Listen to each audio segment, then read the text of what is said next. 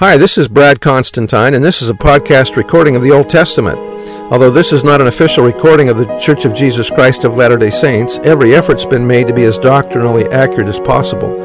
I'll be using for the text the Joseph Smith translation of the Old Testament, along with many commentaries from general authorities of the Church, BYU professors, Bible scholars, and others. This format will be very detailed, and so if you want a deep analysis of the Old Testament, you come to the right place. Thanks for your attendance.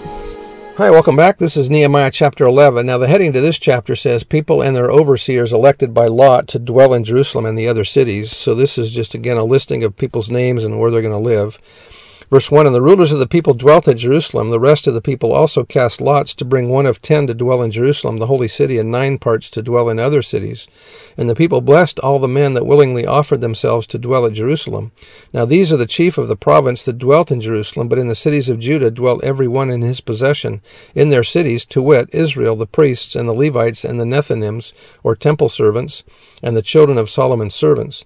And at Jerusalem dwelt certain of the children of Judah, and of the children of Benjamin, of the children of Judah, Athaiah, the son of Uzziah, the son of Zechariah, and so on. So then they list out all the names of the people here that are going to be dwelling in Jerusalem from all round about.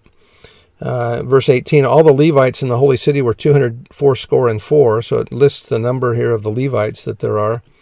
The singers and the Nethinims and everybody else listed here. So verse 36, and of the Levites were divisions in Judah and in Benjamin.